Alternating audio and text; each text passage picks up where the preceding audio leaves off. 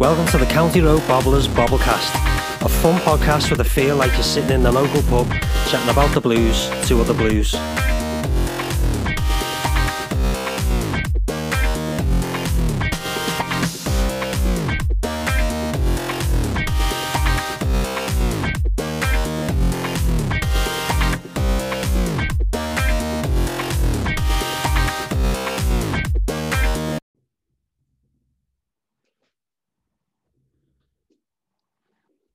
Welcome to this afternoon's County Road Bobblers podcast. It's myself, Witch, with Mitch and Barry Williams. It's been an interesting week. We've had a lot go on and there's a lot to talk about today. The clear one, first of all, is probably to start with the transfer deadline day, because we have not obviously had a chance to talk that through. And there were more deals done out than there were in. And seeing as Mitch looks like he's looking with some intent here, I'll start with you. So go on, give me your thoughts, Mitch, on what we seen on the deadline day. I was pleased, mate. Overall, got rid of some shite, and young lads went out on loan, get experience, and I was pleased with King. Made up, I think we needed another option. Yeah, pleased.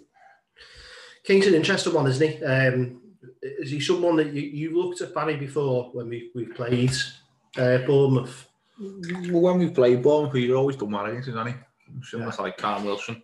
And he can play across the front. You know, we've needed that.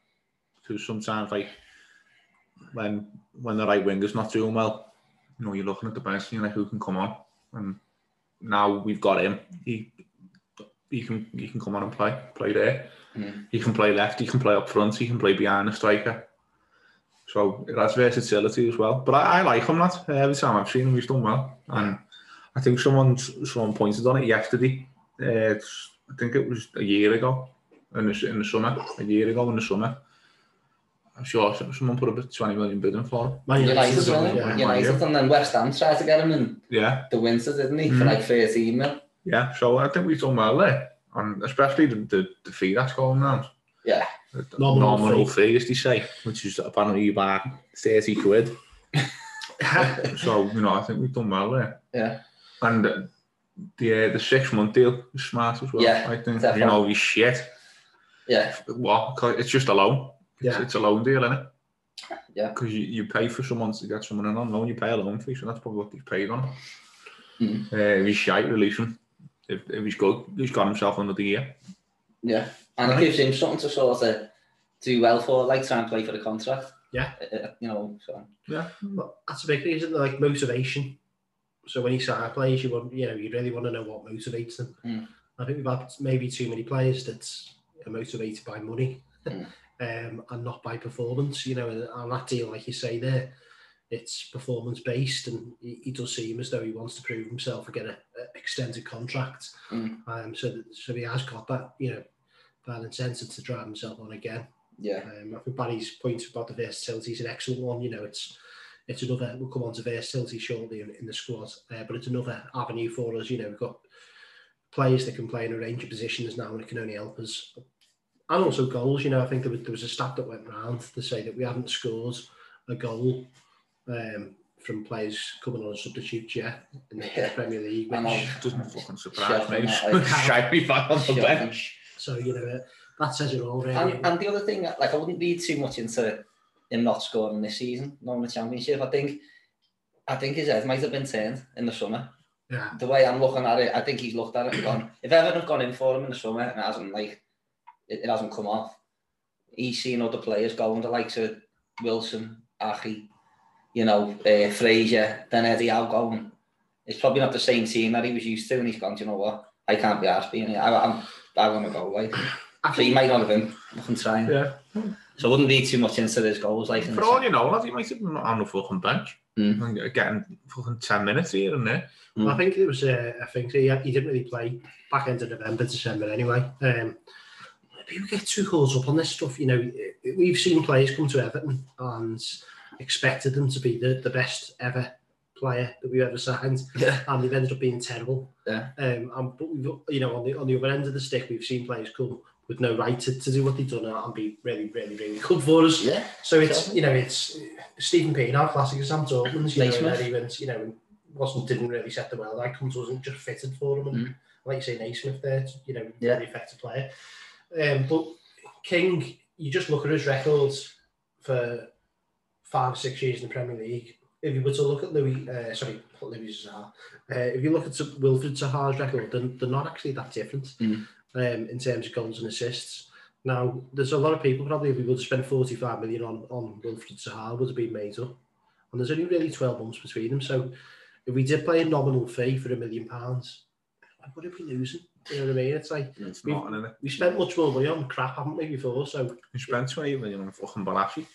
He was fucking useless. Yeah, so I think there's a lot of I got caught up because I was on the Talking Blues the other day. I was talking about it at first when I seen that 3.5 years, 120 grand a week. I was thinking, this is very much smells like one of them deals where he's just going to be all right for 6 months and then he's going to be on a 3-year contract. But I think as soon as we realise that that's not the case and he's got this performance-based incentive, it's a good deal, isn't it? Yeah. He's someone we've mentioned a few times on this. Yes. Haven't we? Well, we always say that, the players that stand out when you go the game sometimes are different than the ones the stat sheet might tell you. So Doucouré is one we've gone on about for a couple of years because every time we played Watford, he's took 2 or 3 on midfielders at the game every time. Yeah. And you could probably examine stats and they wouldn't tell you Doucouré is the best in the world, but when you see him, you can see how, and since we've signed him, you can see how, now, to me. you can see how good he is, and sometimes your eyes tell the story, don't they, and that's what can't be read when you're looking at Google and whatever else. The players out that was mentioned there as well, obviously big discussion in terms of making sure that we've got this pathway to the first team and making sure that we have players succeed. Anthony Gordon, obviously, he's shown a lot of promise here. He's shown he's quite young still. He's gone out on loan to Preston. Quite an experienced manager there. Is it Alex Neil or something like that, isn't it? I don't know. But it's an experienced manager. He's in the northwest. There's Yara Braithwaite's gone out to Blackburn. The 3 of them are, aren't they? Sims as well. I think I seen Tony Mowbray actually was quite funny saying that he thought straight away seeing Braithwaite walk in, he had to duck on his way in to walk into the room. He said, "I've got a good centre half here." So I think he's played 3 games now. He took someone's head off. Yeah, he killed someone in the second game, and he got a clean sheet in the third, man of the match. So for 18, he seems like it's a good move for him. Blackburn, or the traditional club of values and what have you. So they're all in the northwest, and Ellis Sims obviously gone to Blackpool. I don't think he scored yesterday, but the game where he came on, he got 2 goals. I watched that game. I was in that game. Good with the ball at his feet, but you can tell he was like holding the ball up. He was getting pushed off a little bit, but he was up front on his own with like 3 big centre halves. Yeah. So it was difficult, but like I say, when he had it on his feet, he was good. Yeah. He had a chance like after about 2 minutes, he nearly scored, but he got took off after about 70. Done all right. No. That's what you want. It's all part of you want him getting roughed up by defenders. That's what you want. And the telling thing is age as well. Braithwaite is 18. Yeah. Gordon is, I should check this, 19. 19 and Sims was 20. Sims is 20 now. There's an argument that maybe should have been at Blackpool 12 months ago. Not playing in the under-23s, but we won't know too much about that. He's there now, and hopefully he does well. But it's going to be a telling year for him. So I think all in all, was there anything you were disappointed at on the transfer deadline day? Possibly Bernard not going. That was the only thing. I thought he was going to go, but in the end they got King. So I thought it was all West Ham on sort of Bernard going, but it worked out. Not really. No, I'd agree with you. Yeah, it did seem to be like that Bernard was hanging on that deal, didn't it? And it was like, will he go? Will he not go? And he's on a lot of money. That's the thing. When does their window shut? I think so. Up on our group, didn't he? On the bottom. It might. He could still actually go. Could still get going. Yeah. But it's So I thought they done good business, mate. Done good business, and that deal was obviously a lot better when it was, when than the reported 5 or 6 million. Yeah, 8 million. 8 million at some point. I think sometimes, these things are said, Hammers, when we signed him, it was reported that we paid a fee for him, and then free fucking fees we paid for him. It come out in the wash. It was a free transfer. Yeah. So it's hard sometimes to read too much into these things. And if he comes in there, scores a few goals for us, shows that he's a Premier League player as we expect, then it's a good deal. Yeah. It's another player who can come off the bench. Like Barry said, it's a poor record. Players coming off the bench, and it's not acceptable. So hopefully we've got that extra squad depth now, the extra competition, and he's versatile.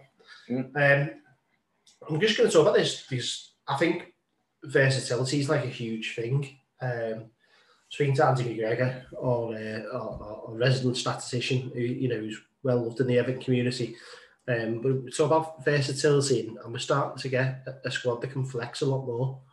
You can look at Godfrey. You can play left back, centre mid, centre half. Probably play right back and up front and in goal. Probably if you're asking them to play there. But it gives us options. Holgate again. Right back, centre half, centre mid. Luca Dean. Yeah. Left back, left mid. Who knows? He might even be able to tuck into that long roll in midfield. Who knows? And that centre half, left centre half. You've got King now. Obviously, can play in 3-4 positions. Richarlison, you can play 3-4 positions. Takure could probably play 6, 8, 10. 10 playing higher up. So all of a sudden, we've gone from having like a Cenk Tosun that's pigeonholed into like being a one position player, and Schneiderlin, who can only play one way and just sits in that role. And we've got more players now who can flex and move around the field. And ultimately, if our squad's system's low, we don't have like 25 players, we only have 20, but they can play in a range of different positions. Just, and a couple of young kids on top of that. I think Brand said in the AGM he was looking for 21, and then young players. I think you can see all of a sudden there's a bit of a picture developing here, isn't it? We're creating a better, versatile squad. Yeah, well, that's what you want. You don't want, as you said, you don't want, like my half father always said it, you don't want to put fucking square pegs in round holes. You want someone who can play there, so you don't make, say to start when we had like a Wobie fucking left wing back. You don't want that. Then it takes him out of his position and someone's got to fill in for him. Whereas now, if the right winger goes out, King can come in. If the Richarlison goes out, King can come in. Yeah. Calvert-Lewin, King can come in again. Exactly, yeah. You know what I mean? So you're playing players in their position. And you're not doing makeshifts or nothing. And as you said, half of the squad can play in 3-4 positions. Yeah. You could look at all the back four. Yeah. All the back four can play right across it. 2 of them can play in midfield. Maybe 3 of them. Luca Dean can as well. The midfield themselves. Even Sigurdsson's played as a false nine. Yeah. Or as a number, or as the centre forward. You know what I mean? So he can play left. Fucking touch wood, he fucking never does but plays deep. But no, but he can play the 8, 10. Yeah. Or the 9. Yeah. That's it, isn't it? And you don't have to make like loads of signings. No. You get like 1 or 2 that can play in a few positions. I think if you look at the shout across the park, one of their better players has been James Milner. He's done the same, hasn't he? Played right back, left back, in midfield. Yeah. And sometimes them players don't get the credit they deserve, but the priceless, aren't they, for the squad? And I think we've started since Carlo's come in. We've started to. I think with Brands, we've really done some good business this summer, and probably King. Well, his hardest thing was reducing the squad size, and he's done that, hasn't he? Like if you look at the window just gone, he has shifted some shite. Yeah. And I mean, like fucking awful shite. Tosun, who fuck all, Balassi's done fuck all. Yeah. Half of the ones who went. Big wages as well. Yeah, that's 200 grand off the wage budget. That. Yeah. And even Walcott, I don't put Walcott in my category because I did think at times he could give a bit of a go. He wasn't the best signer in the world, but he gave us a go when he played. But I think he was on big wages as well, wasn't he? Yeah, he was on. That's what I mean. So like the next 5 weeks, that's fucking Josh King paid for. Yeah. Done. All because they've been shifted out. Yeah. And if it gets us again, a couple of places up in the league, what's it, 2 million a place in the league? we get Europe, then it's even more so. Yeah. It pays for itself, really, doesn't it? People get too caught up on these things probably nowadays, but it's I think they've done some good business. That the squad's looking a lot more versatile. It's looking like you can flex, you can play different ways. We'll get onto the Leeds game, but even the other day, Keane comes on and Godfrey all of a sudden goes to the left, and then we have that double down on the left Coutinho in front of them. So it's looking like we're a lot more versatile as a squad, and we're a lot more adaptable. And it just helps Carlo at the end of the day, because he can play a range of different systems, a range of different ways, and we can react in game and be proactive, when we see things developing. So moving on from deadline day, we may as well. I was going to kind of skip the Newcastle game, but Barry won't let us. No. Yeah, Barry won't be happy. So we'll talk about the Newcastle game because it was poor. So we'll make sure we do discuss it. Again, we've been playing. What's made us successful, arguably, has been this back four. So the four centre halves, when we have not had our full backs available. So the question mark was always, how do you then try and get the centre halves? It would get the full backs back in to that back four and still keep the. So we tried it. Coleman came back in. Luca Dean come back in. It was a bit of a disaster, really. And Barry, I'll let you. It was fucking awful. I've been on the air Friday. So It's not like you. I've been on the air Friday, that's right.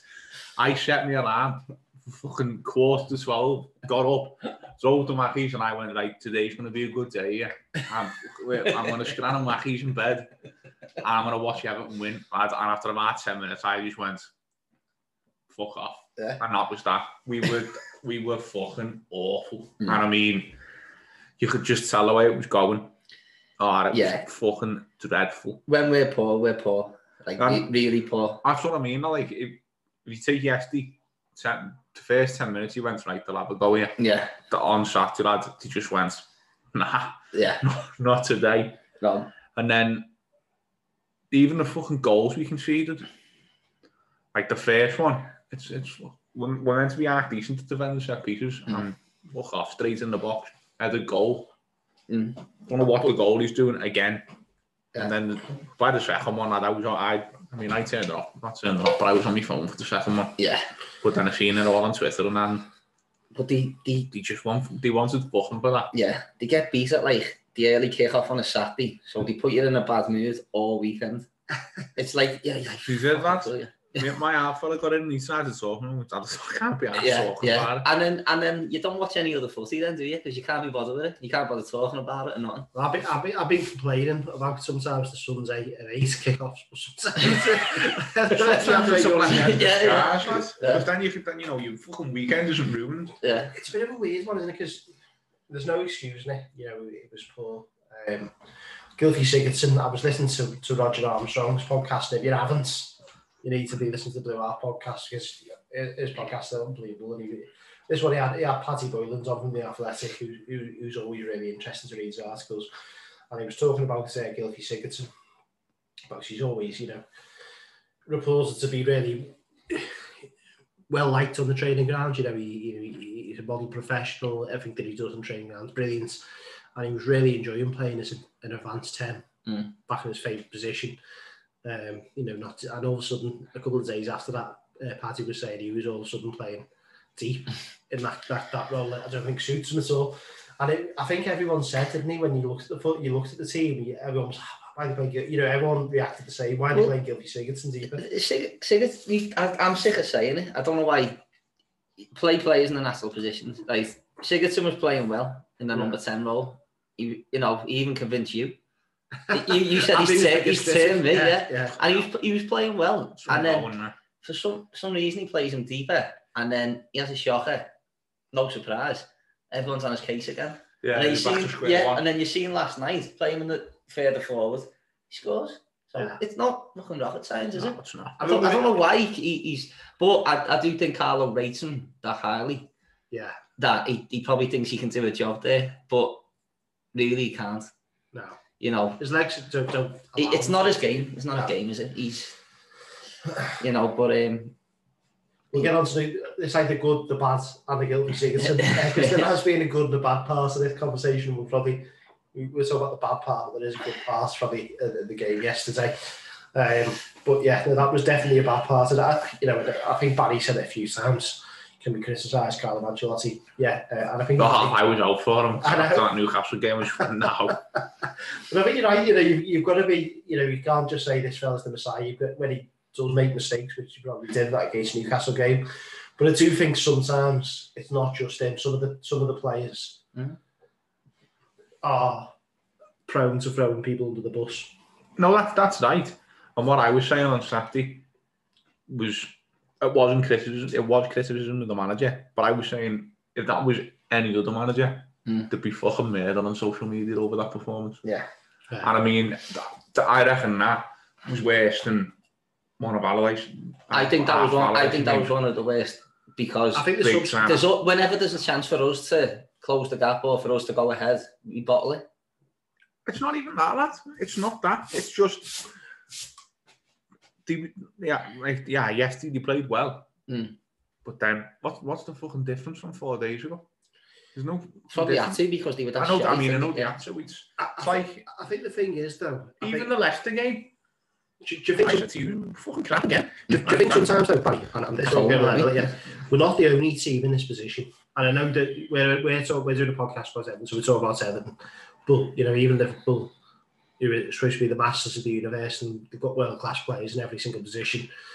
You know, they've been beat by Burnley at home. They've been beat yesterday against Brighton at home. They've been walloped by Aston Villa. But you know, it's look at Sheffield United going to Man United and winning. Yeah. Look at Brighton beating Tottenham the other day. It does happen, yeah. And it doesn't excuse it. And this is not me. Yeah. You know, it does happen, right? But it does seem to be sometimes. Everton have got still a bit of Jekyll and Hyde in them. But. The way I looked at it on Saturday, right? This is you know, I'm always the eternal optimist, Barry. You know, you'll shoot down it, but he only had 2 of his own players playing, and that's the way I looked at it.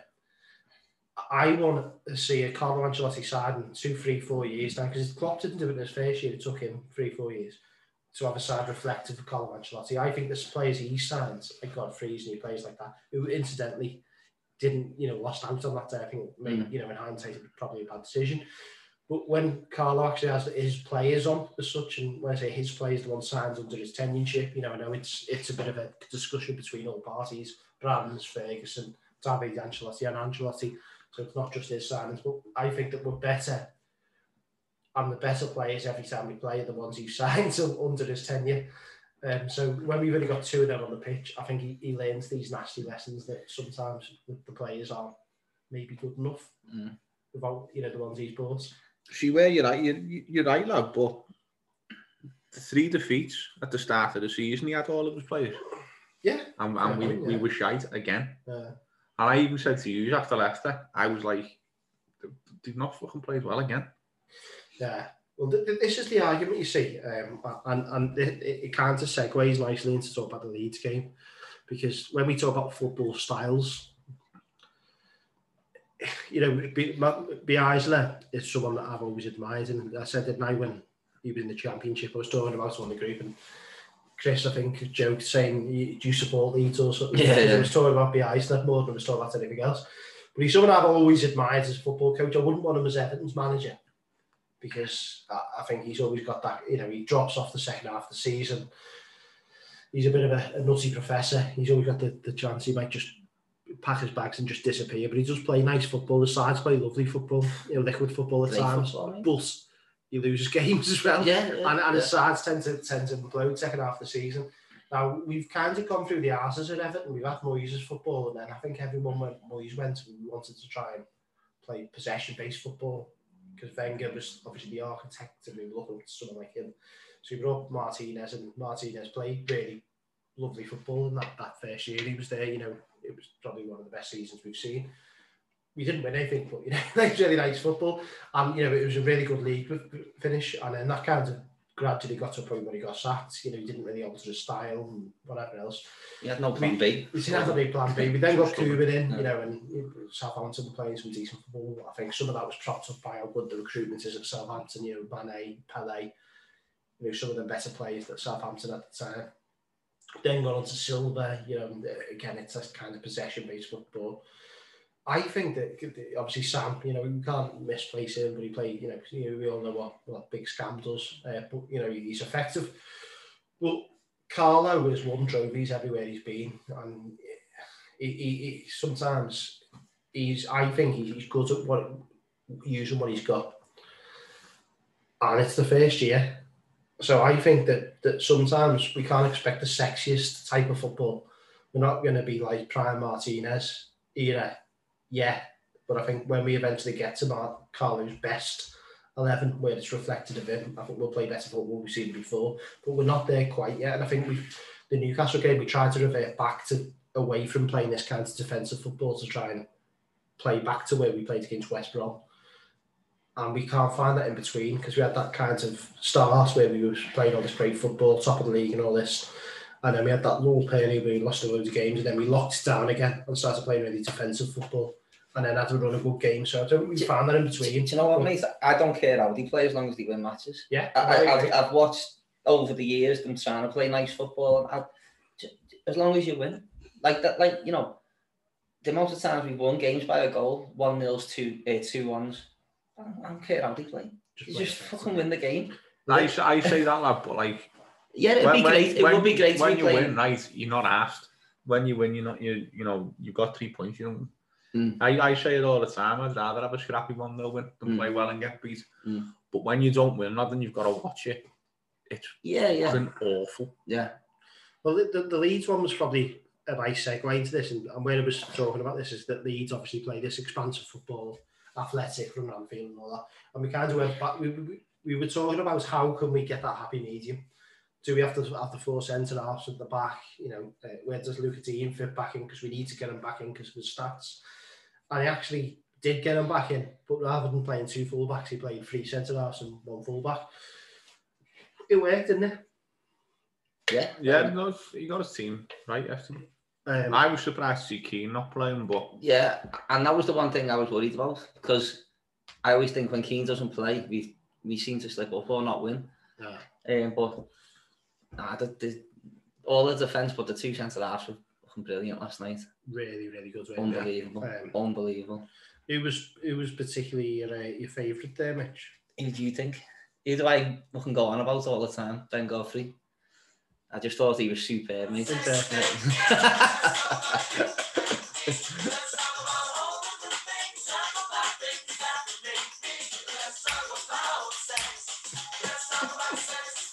Sorry for that. Him, yeah, that's who I'm talking about. He was really good, wasn't he?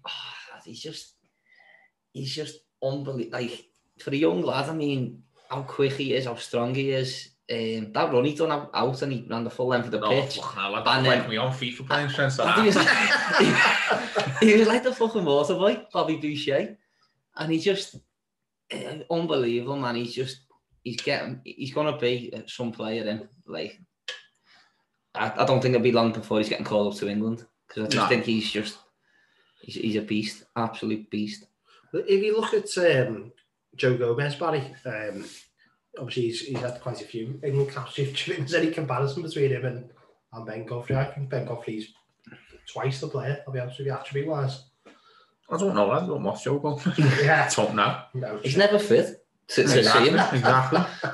But there's been some of the centre-halves have got a bit of a go for England. He does seem to be, if you could build a centre-half in a factory, pace, power, aggressiveness. He's got everything. You produce a he'll go the Euros, 100%. Yeah. And that'll simply be because he can play left back, centre half, and right back. In fact, I'm going to put money on him to go the Euros. Remind me. But Southgate drew Ferdinand's friends, as far as I'm aware, as well. So you'd like to, obviously Ferdinand's bigging him up because he's involved with, I think, the agency or something that he works with. But you can bet your bottom dollar he'll be on to him saying you need to get this lad in the squad now. And we had this discussion before on the Bobblers, actually. And what I like about that black line, it was not to kind of big me himself up here, but I'd said, didn't I, a couple of weeks ago about playing that back line and not having Keane on it. And I think they still made a few mistakes, but the reason why I wanted to see it is because I thought Mina's a bit more aggressive. He goes towards the ball. Ben Godfrey's the same. You know, he goes towards the ball, he attacks the ball. And obviously building Luca Dean back, and I still think Holgate's a better right back. But it's a big thing taking Keane out of that back four. Definitely. It's a bold decision because he's been so good. But I think the thing that was noticeable is that we were a lot more aggressive meeting the ball. And that one you're talking about where Godfrey, you know, went running with it. Mina was doing the same. You know, he kept jumping towards the ball. Yeah. And you know, and really attacking the ball as we were going. Probably within hindsight as well, it was good having a pacey centre half as opposed to having Mina and Keane who haven't got the pace. Yeah, he's gone with like one and a lad who can run. Well, there was a couple of times, wasn't there, as well, where the ball went in behind Dean because he got higher up. Yeah, and Godfrey that's just what I mean. Out. Yeah. So we wouldn't have had that, you know, if it was Keane and Mina. And I think Keane and Mina had been our best centre half pairing, but it was quite bold, like I say, to take Keane out. That you know, I'm not saying it's the right decision because I'm just saying it was interesting. It was last night. It was last night. Yeah. It was. You know, certain games, but this is why he's such a good manager because he'll probably see these things. Yeah. And the other thing I was going to say about obviously that aggressive style of defending, you try and win the ball even as a player in front of you, so you inadvertently end up giving a few free kicks away. But if you look at our records, more often than not, if we concede a free kick, we defend it. You know, we defend. I mean, they were having a lot of. They had a couple of corners and free kicks and things, but I mean, I wasn't worried. I was sitting there, I thinking, we'll clear this. No, I was saying to me after, I was like, we did give a few silly fouls. We had Mina's one. Yeah. And they had Holgate's one as well. But every time it went in the box, they didn't look like. You're confident that they'll get it away. I think once they come close, it was off a corner in the first half with that Rafinha in with the in-swinger. Good player, but Mina, just off. I think the stat, you know, they had 7 corners, right? We had 1 and scored. Yeah. You know, so that says everything, doesn't it? And we'll come on to David Ancelotti because I know there's a fan question amongst it, such as on the Blues have wanted us to talk about that, one of the Everton fans. So we'll talk about that later on. But the thing that I said to you, Mitch, I'll never forget this, was Crystal Palace at a couple of games here about how deep we were defending. Set pieces were almost in our 6-yard box. And I remember at the time saying, ringing alarm bells for me, this, because all it takes is a flicking it in. Because, you know, we normally see teams defend on our own box. But it's working, isn't it? Yeah. I keep thinking I'm actually really wrong on this because we're actually saying we've got the confidence here to defend this because A, we've got the players to do it, and B, we know exactly the way we're doing it. And we've got like Mina, Keane, Richarlison, DCL, Takure, Holgate, Godfrey. Well, you know, and all the big lads can win, you know, and the record backs it up. So I was wrong there. I just want to get that on record. You know, it's all past that aggressive style of defending. You know, hitting players and making sure you're not letting them turn, not standing off them. And I think that's Keane's natural inclination sometimes is to he retreats a bit, doesn't he? That low block. Yeah, he's a lot. You know, I'm not saying he's non-aggressive, but he's slightly different in his style. Not to say I still think Keane's a quality player, but Mina and Godfrey maybe offer something slightly different. So it'll be interesting as the season goes on with that one. Yeah. I think Saturday, I think he'll go the same. I don't think Keane will play on Saturday because they've got a quick forward. Yeah, you know what I mean. One ball in behind. If they don't start Cavani. Yeah, but then they've got the wide lads, haven't they? Yeah. I think one thing, and I think it shows again that we come up against a quick striker last Saturday and we got beat. Yeah, I think one thing's for sure is that you've got to start Godfrey somewhere on that back four. Yeah, for me, just purely for his pace. He might go Keane and Godfrey and give me. He might change it. Don't know. Yeah, you might do that against his old club. For it again. What we were talking, I think that overarching thing of versatility, isn't it? You know, we've got that versatility now to flex and change the pace now. We're almost it's like an embarrassment of riches at the back now, isn't it? Yeah, maybe right back's the one area that we might want to look at. Sort that out. Holgate's obviously doing the job, but long term we need a Luca Dean at right back and that. maybe then gives us a lot more options, you know, going forward. We're not always looking to switch it to the left. We've got someone who can do it down the right as well. But what a cross by Luca D. You know, you can criticise their defence, but that was on a plate. Yeah, it was a cracking ball, that one. Yeah, I mean, that's the one thing he does offer. You know, I know Godfrey's done great down the left, but Lucas Dean just offers you that. Them crosses. Always got a chance. Yeah, I mean, it's no surprise he's got the most assists as a defender in the league. Yeah. From a fullback, he's just quality. It was on a plate, wasn't it? Oh. Yeah. You've been rubbing your hands. Because he got it in the corner. I was thinking, now he's got nowhere to go here. What's he going to do? I thought he just hit it in. Yeah. I honestly just thought he hit and hoped it, and the next thing, you know, fucking six, it goes nicely. In, yeah. There you go. Ghosting in. This was going to say about Gylfi, and I'm always the first to criticise him, so I'm going to be the first to praise him. I'm going to be the first to praise him when he actually does play well. Because you've got to have balance, you know what I mean? You can't just jump on your favourites all the time. And I think that Gylfi, actually, his best role was defending off the ball. Because obviously Phillips in the first game, we all know Leeds played through Phillips. And it was almost like, he's like a deep line Arteta at times. I mean, it's probably a bit too much saying Arteta, but that's the way Leeds play through him. They play them balls and they pop the ball around there. And we cut off them lines.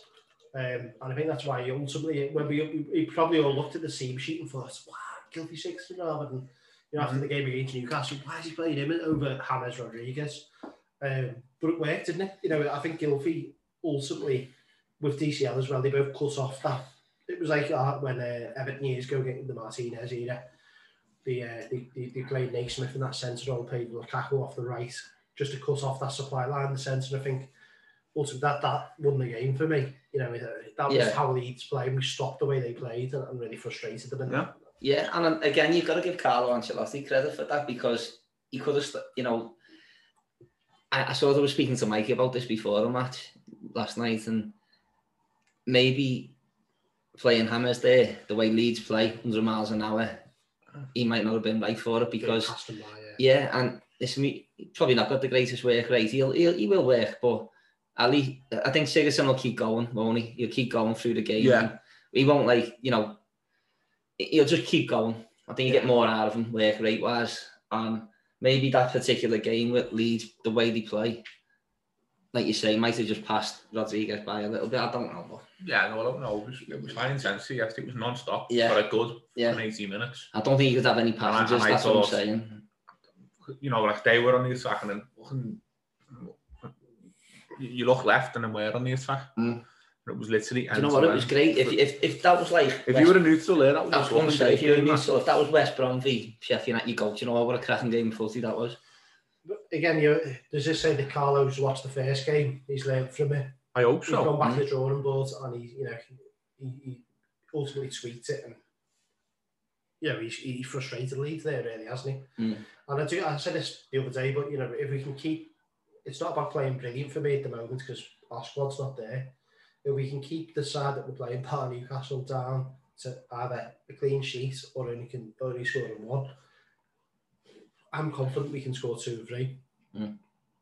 The players we've got going forwards, and I still feel like Richarlison's going to come into a rich vein of form. It does seem like a million miles off. So. But you know, eventually you'd like to think on the Lord of averages that he'll pick up a few goals. You know that it's yet to come. But you know, if we keep these goals down to a minimum, the mistakes down to a minimum, then I think we've got every chance, haven't we, moving forwards to do some good stuff. But yeah. The other thing I was going to talk about was Lucas Ayling's handball as well. I know, Barry, you had some thoughts on this, so I'll start with you on that. That's fucking criminal. It was absolutely criminal. He's practically forearmed the ball away. And I'm more disappointed than our fucking team, to be honest. Yeah. Not one of them claimed for it. Not a single one of them. No. Went to the ref and went to handball. Yeah. You know what I mean? And that's probably why they never closed on. I don't even think they looked at it. No, they didn't even go to like VAR. That's what I mean. And it was like, and at the time, I thought it was a penalty anyway on Calvert-Lewin. And then seeing the replay and I went, he's fucking on ball. Yeah. And the fact, like, it's rolled down his fucking arm, and he's fuck off. It's on ball. And Match of the Day didn't even mention it. No, well, like, didn't even mention it. They won't be.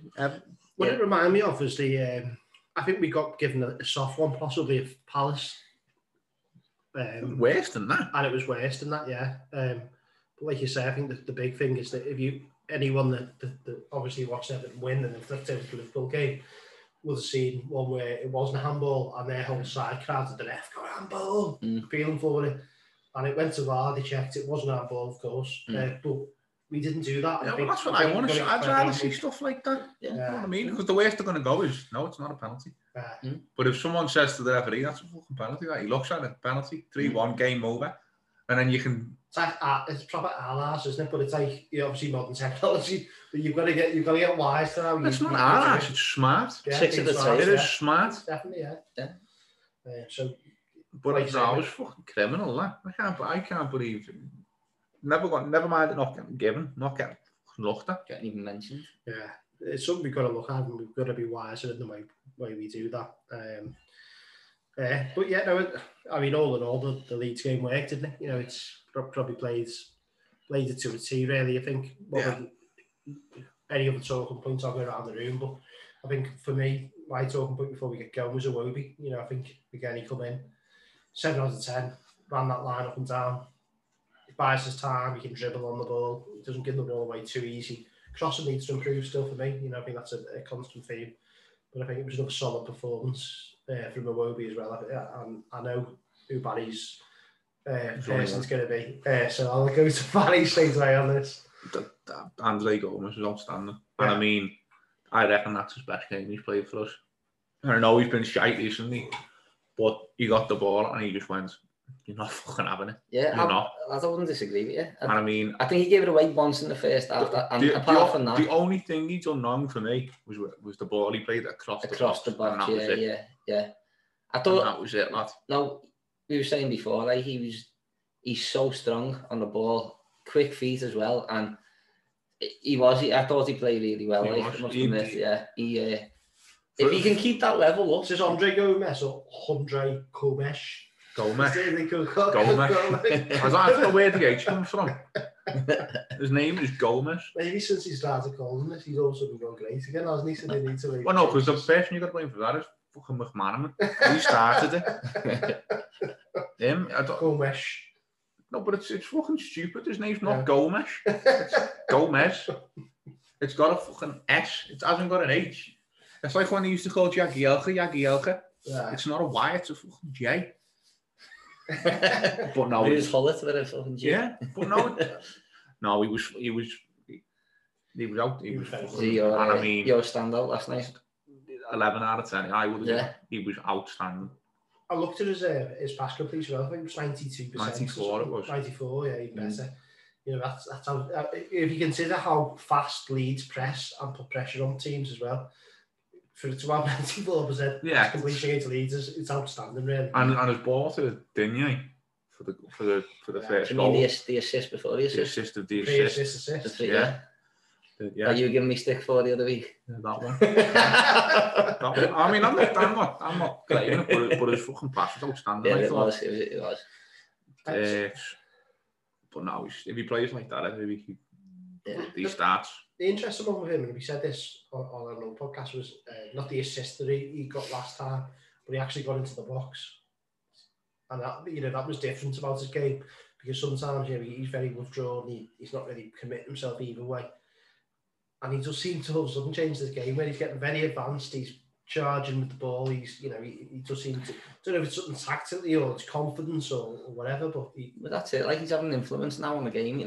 He has an assist against Wolves, an assist against Sheffield Wednesday in the Cup, and a pre-assist last night. So I'm not counting that. I'm not counting. No, but he's starting to have more of an influence, isn't he, on games? So I'm going to ask about this actually. So we've got assist. We've got controlling the tempo, which doesn't require anything. You control the tempo. It doesn't no assist, no goals. But if you control the tempo, the sign off. And also idea balls. So this was the new one for Thiago, wasn't it? Thiago. Is that he had 15 idea balls. So where do we stop with these statistics? Statistics are obviously really useful at times. It's statistics. It's a suit. Yeah, it is. Like yesterday, Gomes had 94 pass completion %. You won't hear a fucking mention of that. No. about how many idea balls. Exactly. Or dictate the tempo. Exactly. Or... I'm telling you now, you get lost in this lingo sometimes, don't you? It's Peter Reid said it when fucking Liverpool brought this heavy metal footy, right? He was like, not a long ball for not direct pass. He said a long pass. He said fucking push from the front, and he just went strikers push forward. A transition, counter attack. Yeah, it's exactly the same. He read the wheels, didn't he? Yeah, that's it. And my head fell off with that idea ball thing. Yeah, that was a good one. That one. The idea ball. That's a good idea. It didn't come off, but his idea was there. You probably got the one yesterday with the most thumbs up or something. Yeah. But no, do you know what he is? Do you know if you go and wish? Yeah. Someone tweeted it. It will be Leon Osborne turning up at your door. And you're also Leon Osborne and that sounds Or if you put a fucking blonde wig on, Sam Davis. Or the way, I mean, what was the blue nose Bob called? Like that German. The German. Yeah. That German fella. With your nails at there. So anyway, moving on from that, and all these weird sayings that we've invented, we've got a bit of a conundrum, haven't we? Because we've got United at the weekend, and we may have learned some lessons from them so far because we've actually got to play them twice. So the start 11 becomes a bit of a discussion point. Who comes in, who doesn't, why? Fucking hell. Same team. Is that exactly the same? You were just saying before start, Alan. Yeah, but that was before Gomez played well. So now same team. Same team. Yeah. Even right from the goalie right through. Mm. Don't think you can drop anyone yesterday. What about you, Mitch? Anyone coming in, coming out? No, mate. The only one I'd try, the only one I'd probably try and squeeze in is Rodriguez, but I don't know where. If you put, I think Sigurdsson's playing well in the 10 role, and to be fair to Iwobi's doing all right down the right. But if you put him in, you're gonna have the same problem that we would have had yesterday. He won't snap back. Yeah. And their fullbacks, what were you saying? Luke Shaw, Telles or Shaw, they go forward. Yeah. And Iwobi will chase back. So yeah. No, same team. Yeah, I can see where you're coming from. Going with a similar approach. Gomes. I'm going slightly different, and I'm doing this because as long as Ben Godfrey and Zakari playing, I don't care. Yeah, it's a good point. I'm going for slightly different because I think that when we were all sat at Goodison Park, we watched this close hands and we realised some of the issues. The main issue for me that day, that the Pogba had too much room. I think we played Gomes, and we played Gylfi in the same side with Takure, and I think they just had too much space. Pogba and Fernandes caused us issues. Fernandes caused us issues in the first game we played against in the league as well. So I think that, I keep the back line the same. Wouldn't try and change that up too much. But I'd like to see a bit of a change in the middle. Alan's come back, and I do think that we need something on Fernandes. Did Alan not play in the first game? Sure he did, I'm sure he let Fernandes go for the goal. He did in the league, yeah. He did, but for me, the issue for me wasn't him tracking him. It was our ability to aggressively attack the ball in the 6-yard box, which is why I keep Mina and Godfrey, because I thought they're more aggressive in the box, heading the ball. And I thought, you know what I mean? So that's why I keep that back line, just simply because of that reason. Wan-Bissaka, I don't think will cause Digne too much problems going forward. But Digne have to be on his game. Luke Shaw, he said, great player. Holgate and Iwobi, I think, double up on him. And I think, I think the centre midfield is a big issue for me. So I would change it slightly in there. And McTominay will play there. And I think McTominay maybe cancel Gylfi out bizarrely, because I think he's athletic. Gylfi's attributes won't really, we don't need to, he's a breaker. We don't really need to have Gylfi on McTominay. I think that James will cause more problems because he'll give us something that McTominay won't be able to deal with, and he might end up getting a couple of, at least a yellow card or struggling with him. But yeah, more often than not, I think there's a question mark when the King comes in, but I think that I would tweak that midfield just for that reason, because I think it is horses for courses. We've got lots of options. We don't need to just stick with one. Keep Olsen in. 100%. I think that I'd like to give Olsen a run of games, but I think if you listen to what Carlo says, I think that very much the Pickford's is number one, and then he keeps saying that Olsen knows his role as such, and I think I think you bring Pickford back in. I'll be honest with you. Whether it's right or wrong, you probably have people shout at the podcast saying, "So you hate it," but it's at the end of the day, I'm not Carlo Ancelotti, and I think that's what he'll do. The only worry with that is if he brings him back in and he makes a mistake, it's not on the goalie's head for me. It's on the manager's head. Yeah. You know what I mean? Yeah. Because when we said it before, when Olsen's played, he's not really done anything wrong. No, he's a steady Eddie, isn't he? And you know, I think the defence looks more confident in him than you do with the other side. I think. I think someone's put here, and we're going on to fans' questions, right? So we might as well bring this in now. Leroy Fairlow. Obviously, I don't think that's his real name, but if it is, then he was just waiting for this pandemic and his name to become fashionable. But he said, Olsen, is he a legitimate challenger or just a stopgap or number two? So we'll probably answer the same question if we're talking about this. So he's a legitimate challenger for me. Yeah. He's not done anything wrong when he's played. I think the goals he's conceded, you touched on it before, the ones against Newcastle away, one was a penalty and one was a deflection. Yeah. The Man United 1-0, the Man U at home. The second one, they were just on the break and he 1-on-1. I'd fancy any striker to score 1-on-1. The one yesterday, I don't think he was at fault for. No. And Leicester away, he was solid, clean sheet. Clean sheet. Yesterday, solid again. The cup games, he's never let us down. Chef Wednesday, solid. Made a few good saves. Rotherham, don't think he was a fault for Rotherham's goal either. No. What else? He was given away, wasn't it? Doesn't surprise me. What are the games has he played? Any others? Basically, what you've just said there. Then he's never.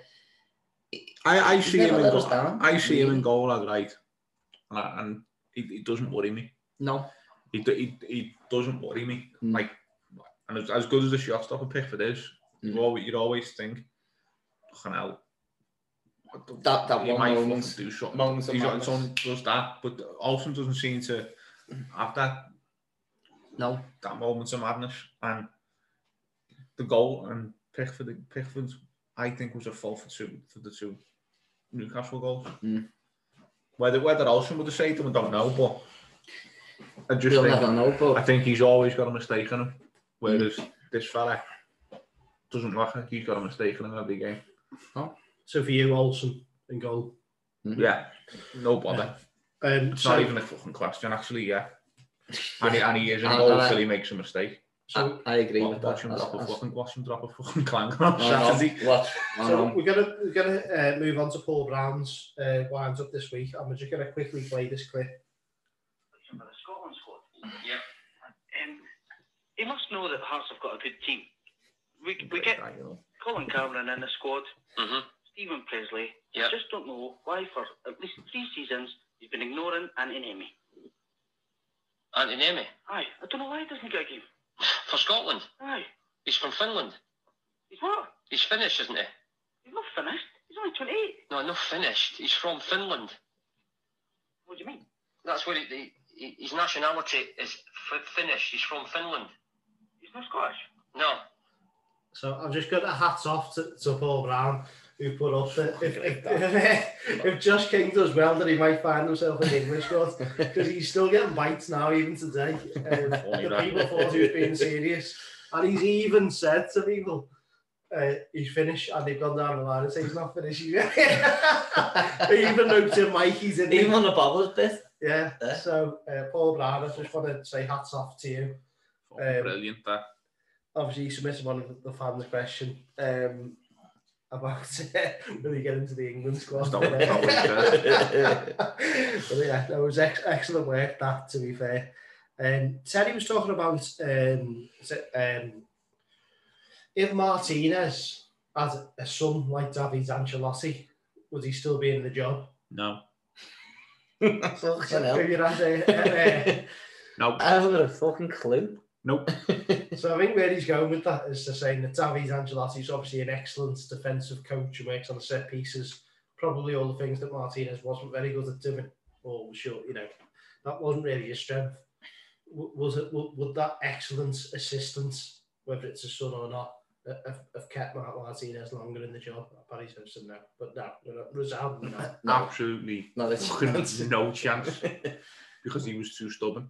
Yeah. What if Marco Silva had a son? Like, little Silva? God help us. Silva Junior. We might have played fucking decent footy. Or little Sam. We had little Sam. Sammy Lee. That was a crime that he was ever allowed anywhere near Everton. Yeah, Sammy Lee. That's right, yeah. So, Matt said, Richarlison, does he come? Could he come out for King?